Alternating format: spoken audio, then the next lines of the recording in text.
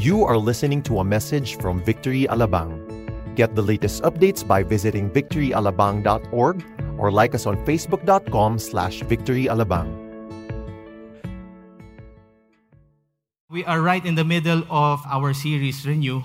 Kung bakit po natin ulit ito pinag-aaralan. Alam natin, pag sinabi natin, teka muna, alam na natin yung gospel narinig na natin yan. Tsaka tinuro na yan, binabasa ko yan. Yung po ang problema natin minsan. That when we say that, yes, I know that, I've read that, I've learned that, we already stop. You know, this series reminds us, that the gospel addresses life's issues. Okay? Kung tumitigil po tayo in learning more or reading more, getting encouraged by the word, that's when the problems come in. Life's issues, when we get to be excited about it, ang tendency natin ay may inspire tayo na ituro din natin to sa iba. This is not only limited to the people who are here standing in front. So excited po tayo mag-preach, this same gospel message to the others. Lalong-lalo na po yung hindi po nakakakilala sa Panginoon. Lalabas lang po tayo dito sa Cinema 6, pupunta tayo dito sa South Mall, ang laki-laki nitong mall na ito, and you would see people. You would see them. You would discern. These people just go through the motion of living their daily lives every day. Pero there's something missing in them. Kung hihingi tayo sa Panginoon ng boldness, Lord, give us boldness. Lord, give us an opportunity to speak to these people, to this family. Hayaan mo akong makausap itong husband na ito, itong wife na ito, itong mga bata. Because this is the very same message that I've experienced. Para sila din po ay maka-experience ng wholeness, ng healing at ng victory sa buhay nila. Are we, being part of Victory Christian Fellowship, are we living a victorious life? Opo. So sana, ang pangalan po natin, Defeated Christian Fellowship. Tama ba o yun? Hindi po tayo DCF, VCF, Victory Christian Fellowship. Tama ba? Alright. So we all face difficult and challenging situations. Yung tatlo po doon, yun ang pag-uusapan natin dito sa series na ito. Last week, pinag-usapan ng rejection. Today, we will be talking about oppression. The next week, we'll be talking about guilt and shame. I'm not talking about the next generation. I'm talking about this generation. I'm talking about us at this time. The things that we face every day. And eto, pupunta ako dun sa next generation. I'm not labeling them, okay? Pero somehow, we also see the younger ones. Mababa ang tolerance po sa stress. Pero intindihin po natin yon, mababa ang tolerance sa stress. You would hear elementary students, sabihin nila, naputol lang yung lapis nila. Naku, nasi-stress ako dito. Naputol ang lapis. Stressed out na sila. They don't really have a clear concept of being stressed. O baka mamaya marinig nila yung oppression today. Hoy, I am oppressed. Diba? Kaya we need to teach them. We need to evaluate our lives. Tayo bilang mga mga adults, yung mga nakakatanda, tayo po ang magtuturo sa kanila. While these feelings are valid naman po ang malungkot. Tama ba? Valid hong maging masaya. Valid po yung to rejoice and all. More so, dun sa feeling na yung discouraged tayo, nalulungkot tayo, Jesus can heal. He can heal each and every one of us. He renews us. He will renew us, through and through, body, soul, and spirit. Okay, we want to understand that Jesus can heal whatever is broken in us. Kahit na ano po yan. Hindi po sasabihin ng Panginoon na parang hindi ko kaya yan. Hindi, kaya po ng Panginoon yan. He can heal us. And with that, again, we can share our testimony to others who also need healing as much as we all do. So, last week, pinag-usapan natin yung the Samaritan woman, and today we'll be talking about Jesus and the demon-possessed man. And nasabi ko nga po, in the area of oppression. Okay? What Jesus, itong encounter ng Panginoong Jesus natin, he faced this demon-possessed man, he healed him, and then he freed him from the oppression of the devil. Itong encounter nitong man na ito made him go back to his town. Sabi niya, lalanguyin ko to, itong tubig na ito, lalanguyin ko yan, pupuntahan ko yung mga tao ko para ibalita sa kanila kung ano yung nangyari sa akin. And I'm sure, there will be testimonies in our lives na tayo may excite talaga tayo. Babalikan natin yung family natin. Babalikan natin yung barangay natin. Babalikan natin yung Pilar. Pilar Village, nandiyan lang sa likod. Tama ba? Sino man taga-Pilar? Ang laki-laki po ng Pilar, pupuntahan po natin yon. This is what happened to me. This is how Jesus transformed me. And we are going to tell this. Very good news. Itong very good news na ito. I will be repeating and repeating a statement this morning. Para mag-ano po sa atin yon. Just for us to always remember that Jesus is the only authority over all. He is the only authority over all. So balikan again natin yung kung ano yung oppression. What oppression looks like. It looks like that someone being oppressed is under someone else's control or rule. Parang minsan di mo maintindihan yung pakiramdam na yun. Ba't ba nangyayari sa akin ito? Under the control of someone, and they are taken advantage of and are treated in a harsh or cruel way, and so it is seen, as the exercise of authority or power over another person or people and using them for their own purposes in a burdensome, cruel, and unjust manner. It is usually where the people have no control of their own lives and no freedom, and they are living in a state of bondage. Kaya makikita po natin sa storya as we go through Mark 5, how and why the man experienced, this demon-possessed man, he experienced such, I don't know exactly why. The Bible doesn't say, but this is something that we can learn from. Jesus knew exactly where to go. Okay? He knew exactly where to go. In the same way last week, nung pinag-usapan po natin, when Jesus, he traveled, and he had to pass through Samaria.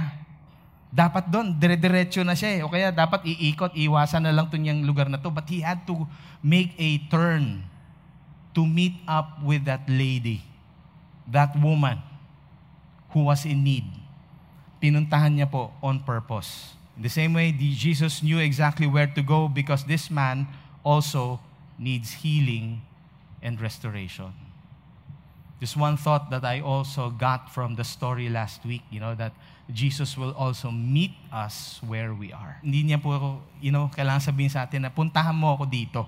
Para kang doktor, di ba? Magpaset ka ng appointment. Dito ako sa clinic ko. Hindi, Jesus will meet us exactly where we are. The story is found in Mark 5:1-20. Pero just for the reading of the word, we are going to read only 2 verses. Mark 5:7 and 8. Let's read it all together. And it says here, and crying out with a loud voice, he said, what have you to do with me, Jesus, Son of the Most High God? Ito yung demon who was speaking. I adjure you, by God, do not torment me. For he was saying to him, this is now Jesus, come out of the man, you unclean spirit. Let us pray. Lord, we thank you for this morning. We thank you for this time. I thank you, God, for the lives of these people. Panginoon, maraming salamat sa iyong pagmamahal. Maraming salamat, Lord, sa iyong grace. Maraming salamat, God, that every day you are continuously, revealing yourself to them. Lord, that even minsan yung sa pakiramdam namin, tinatamad ako magbasa ng Bible, but you speak to us. There is always a clear message for all of us. Allow us once again to hear from you today. Holy Spirit, you be our teacher. You speak to your people. It is just my audible voice that they will be hearing, but may it be that straight into their hearts, Ikaw, Lord, ang mangungusap sa kanila at Ikaw ang maririnig nila. All of these things, Lord, we pray in Jesus' name. Amen. Amen. Mark 5. I was looking, one chapter before, and the whole story, para mas maintindihan po natin, somehow nag-uumpisa po siya sa Mark 4. Doon sa Mark 4, yung umpisa pa lang ng Mark 4, it was as if that Jesus was making some sort of a setup. Siniset up ng Panginoon yung mga disciples niya at yung mga ibang followers niya because, it's not a test, pero parang application time ang mangyayari. So what he was doing, ang tinuturo niya, was on faith, was on the Word of God. Sinasabi niya doon sa Mark 4, this is how the kingdom of God is like. Or this is what the kingdom of God is like. So setting up, building up faith, and then the Word of God. Kumbaga sa panahon natin ngayon, siniset up din tayo ng Panginoon. Bakit? Nag-go through tayo ng one-to-one. Nag-go through po tayo ng Victory Weekend. After Victory Weekend, nag-go through po tayo ng Making Disciples class. And then we go through Foundations class. And all the other trainings that we have. We are being set up for something. Hindi lang po ito, yung mga natututunan natin ay para masabi na, napagdaanan ko na lahat yan. Yun din po ang minsan nagiging problema natin. Lahat na napagdadaanan natin, nakakalimutan natin. Na-plant na yan in our hearts, but tinutubigan na ng iba, pero parang ina-uproot ng, di ba? Tayo mismo ina-uproot natin yan, inaalis natin, binabaliwala natin. Hopefully not, from the people of God. So as I was saying, application time came. On that evening, pagkatapos mag-preach ni Lord, isang buong araw, on that evening, magyaya ang Panginoon, let's go to the other side of the lake. Ano ba yung scene doon? Sa sobra bang dilim yung ilaw ng, the moon will give them enough light for them to see, to cross, to the other side of the lake. Hindi ko alam eh. Wala hong magbabangka sa atin, di ba? Paggabi. May magbabangka ba ho sa atin? Wala. But Jesus asked them, or tells them, let's go to the other side of the lake. What do they immediately experience? Na-experience nila yung bagyo, yung storm. And then all these things were happening. And then nagulantang sila, parang, teka muna, Lord, natutulog ka. Anong ginagawa mo dyan? But he woke up and then he rebuked the wind. Parang first point ni Lord, even nature, this nature will bow down to my name. He commanded the winds and the storms to stop, to cease. And then it stopped. People were amazed, and then they said, who is this that even the wind and the sea obey him? Nature, bowed down to Jesus. Going now to Mark 5, so verse 1, they came to the other side of the sea. Nakarating na po sila to the country of Gerasenes. Okay, I had to even know ano ba yung tamang pronunciation nito. And when Jesus had stepped out of the boat, immediately, pakisabi po, immediately. Alam niyo po si Mark mahilig gamitin yung word na immediately. He was describing something immediately. Alam niyo ba yung itsura ng immediately? Yung parang ganon, di ba? Immediately. There met him out of the tombs, out of the grave, a man with an unclean spirit. Okay? So kaka-experience lang nila ng storm dito. Tapos, may biglang susulpot, one man with an unclean spirit. Kung bakit nasabi yun, na-identify kaagad nila, there is something wrong with this man. Having an unclean spirit also means is that it is also tainted with sin. A man who has sinned has an unclean spirit. So, para sa atin po, when things just come up, pag meron din similar situation, things come up, is it also something that is surprising for all of us? Pag may biglang sumulpot na issue sa buhay po natin, di ba sinasabi natin, ano to? What is this? But will Jesus be surprised by it? Malamang hindi siya magugulat. This man, he came out, and probably Jesus was just standing there.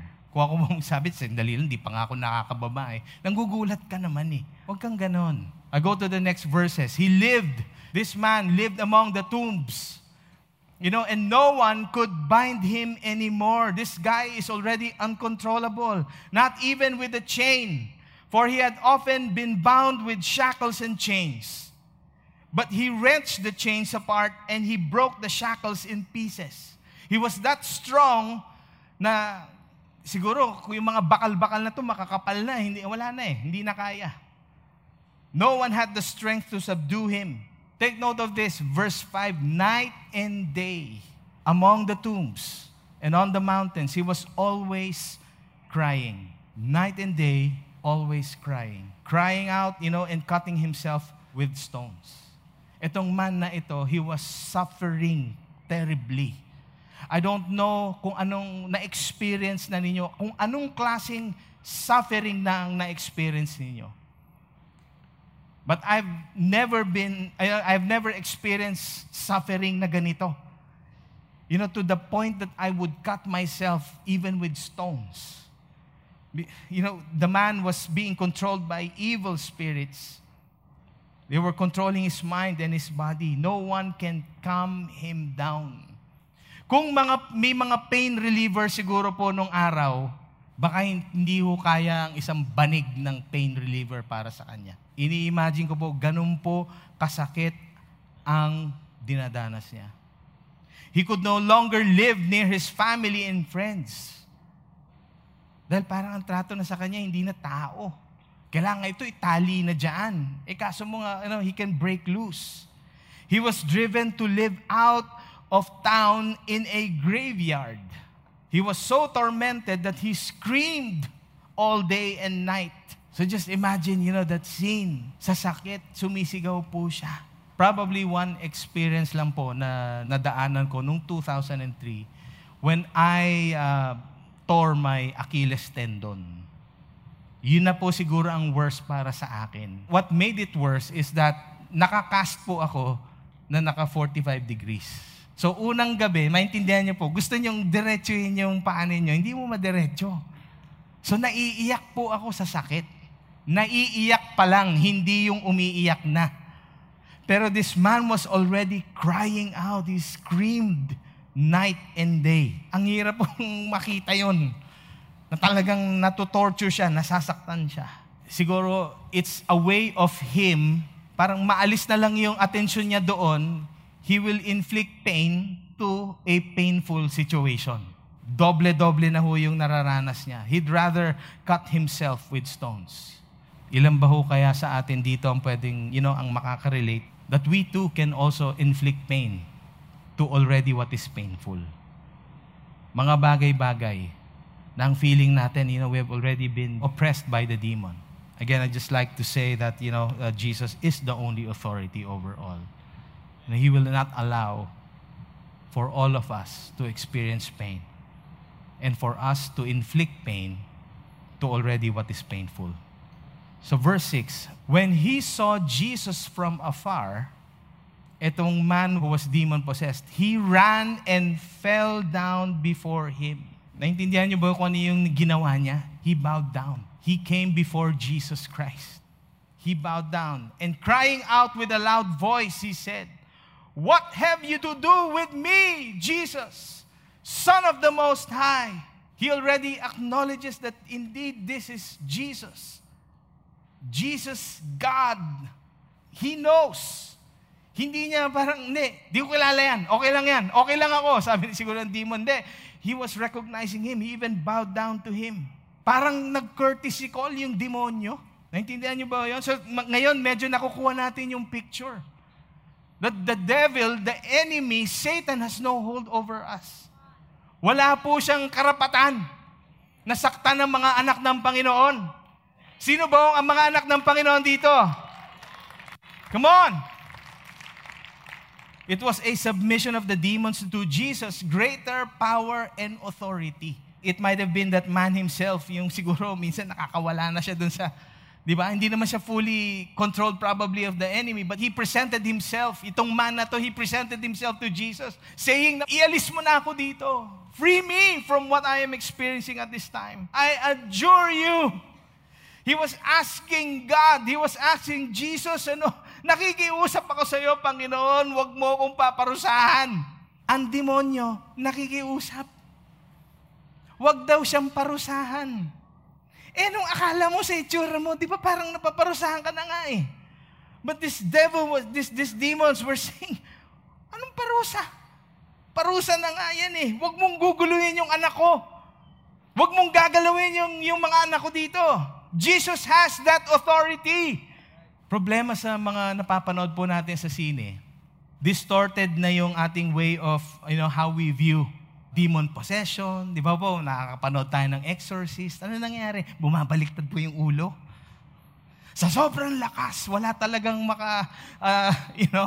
talo eh.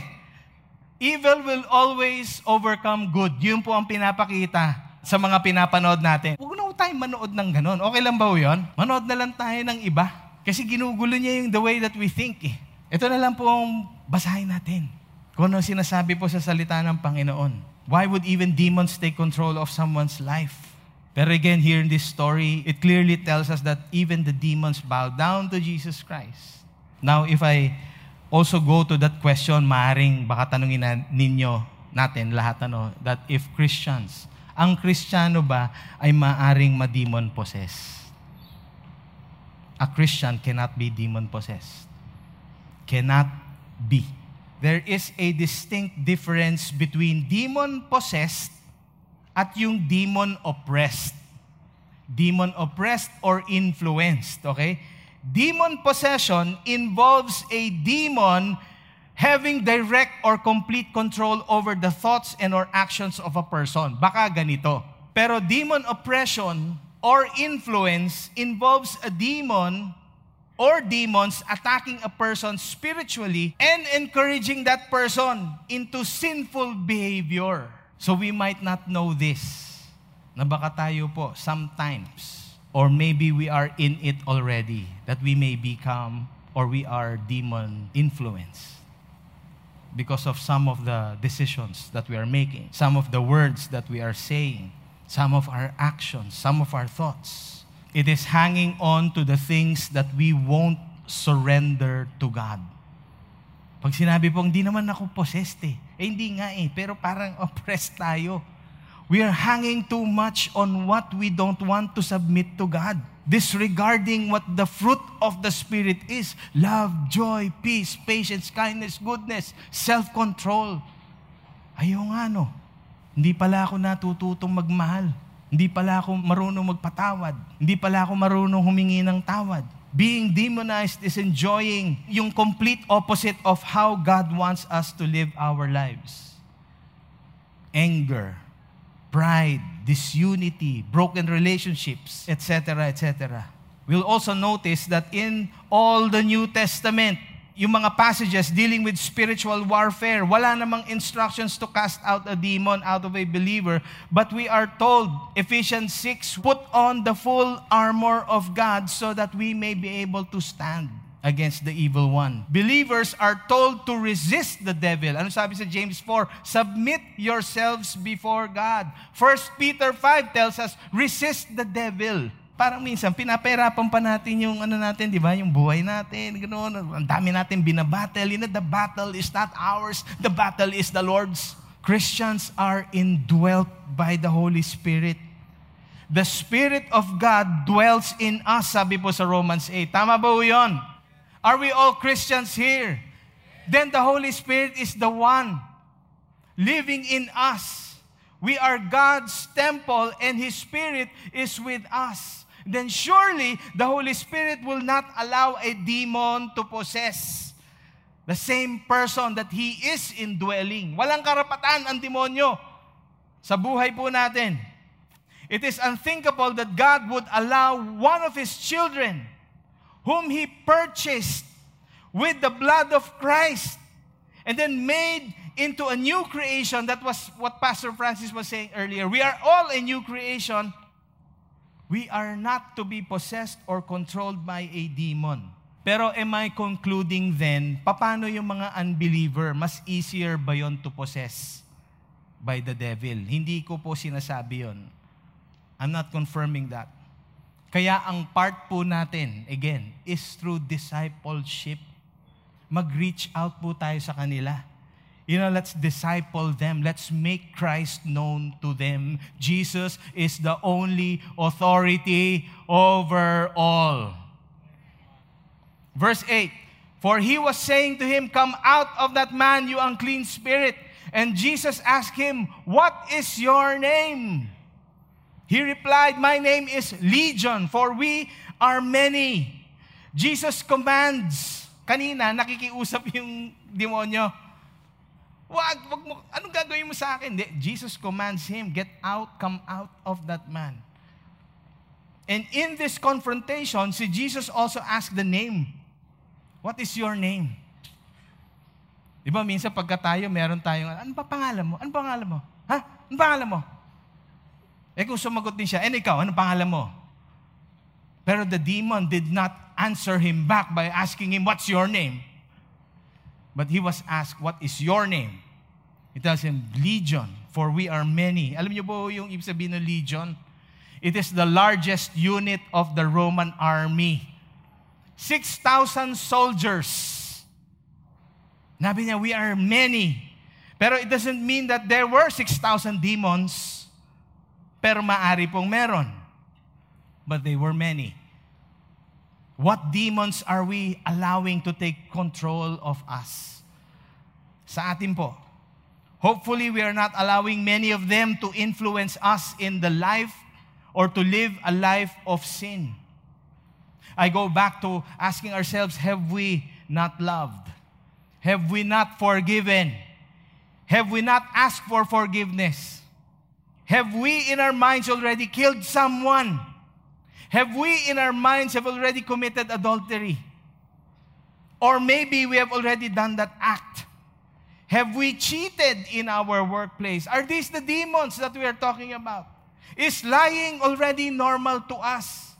Normal na ba ho yung pagsisinungaling, gumagawa ng kwento? Have we mistreated our spouse? Have we mistreated our children? Have we displeased God in so many ways?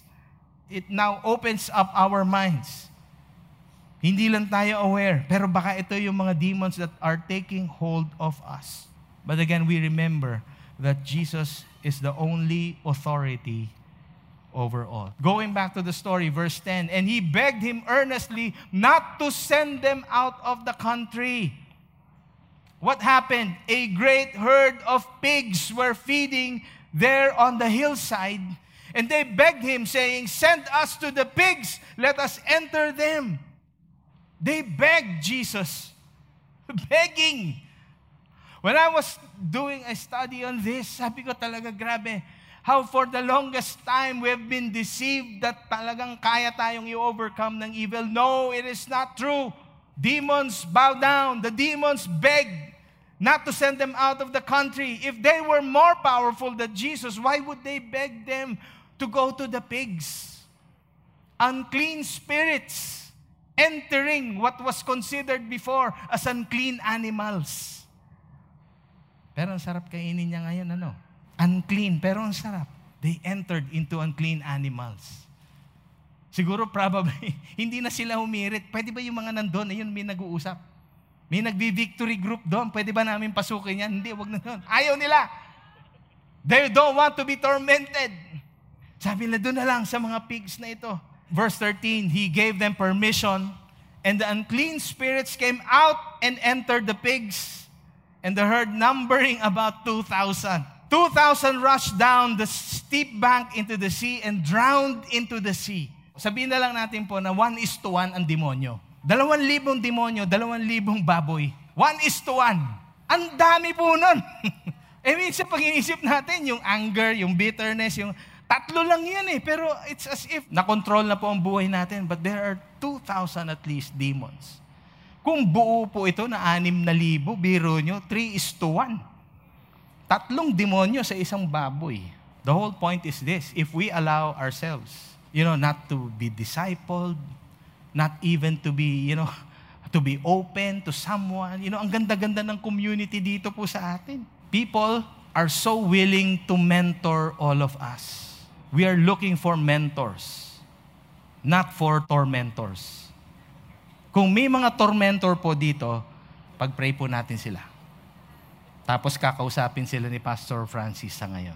But we have people who are so loving. People who will not in any way even tolerate that there are demons. Hindi yung demonyo ka, di ba? Pero there are demons that are trying to take hold of our lives. Verse 15, and they came to Jesus and saw the demon-possessed man, the one who had had the legion sitting there. Laki ng pinagbago. Parang siguro, wow. Ang laking relief para sa taong ito. He was clothed and in his right mind, and they were afraid. Verse 16, and those who had seen it described to them what had happened to the demon-possessed man and to the pigs. And they began to beg Jesus to depart from their region. That's another story. Pero they saw a different man. They saw a changed man. They saw someone being transformed by the gospel. They saw someone who embraced now the love of Christ. Lahat po tayo nakaka-experience ng love ng Panginoon. Minsan talagang binabaliwala lang po natin. Hoping that even in our Sunday services, Even in this 1.5 hours that we are doing. Alam kong isang parte lang po ito. Hindi lang ito yung makapag-service lang ako, okay na ako. And he was getting into the boat. And the man who had been possessed with demons begged him, sabi, Lord, sama mo ko. Gusto ko sumama sa'yo. Hindi ba't ganun din po ang pakiramdam? Pag tayo, yung bagong Kristiyano, excited po tayo, so on fire, Lord, sama mo ko. And he did not permit him, but said to him, go home to your friends. This is now something that the Lord wants him to do.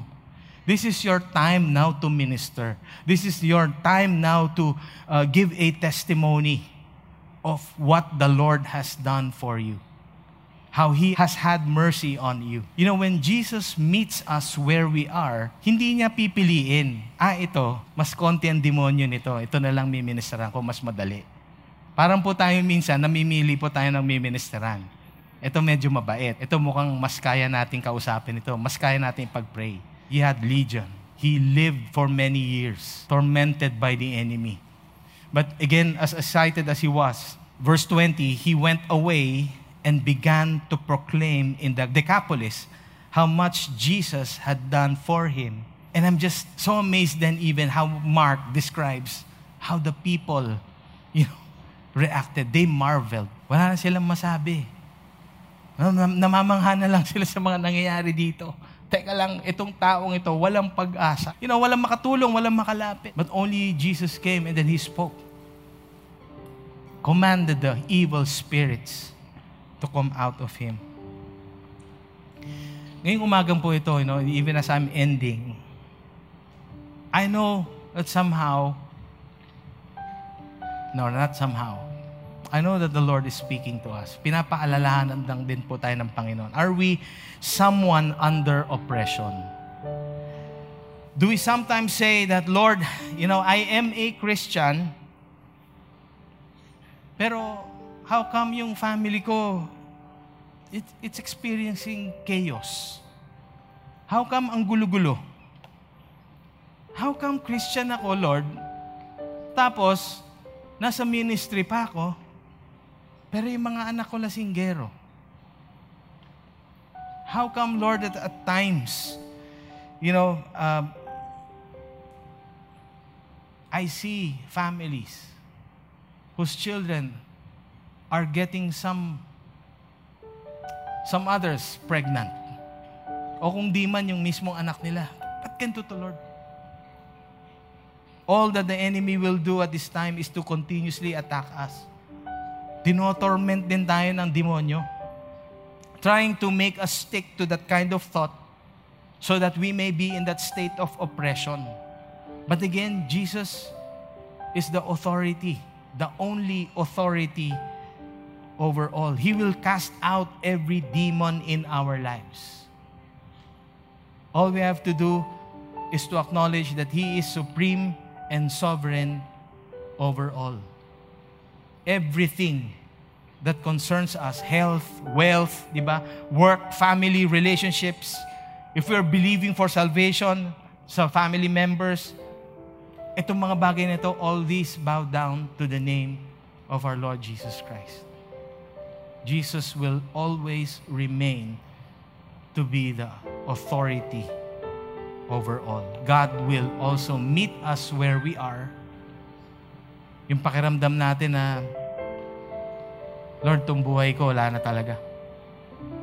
I don't think I'm going to progress any longer. The Lord is telling you right now, He will meet you where you are. The Lord will heal you. The Lord will restore you. Again, that's all we have to say is that Jesus is the only authority over all. The last verse, Philippians 2:10-11 reminds us that every knee, or at the name of Jesus, every knee should bow in heaven and on earth and under the earth, and every tongue confess that Jesus is Lord, to the glory of God the Father. Jesus is the only authority over all.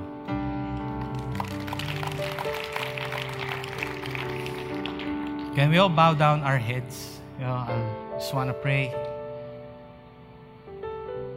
Lord, maraming salamat sa pagkakataon na ito na kami ay nakapakinig ng iyong salita. Lord, maaaring ang iba sa amin pumasok dito sa ating service, that they are feeling down, that they have been distressed, Lord, they have been stressed for quite some time. Things have become uncontrollable. Lord, things have become, so it is worse na parang sinasabi nila, wala na, there's no other way for our problems or issues to be restored. Panginoon, kung ano man yung mga bagay na yon, I know, O Lord, I know, and we are indeed confident that you would heal them, that you would come to them, that you would tell them how much you love them. Lord, allow these people to have na ma-renew ang kanilang mga pag-iisip. Kaming lahat, in fact, Lord God. That all of us be renewed. All of us remember that Jesus is the only authority over all. In Jesus' name.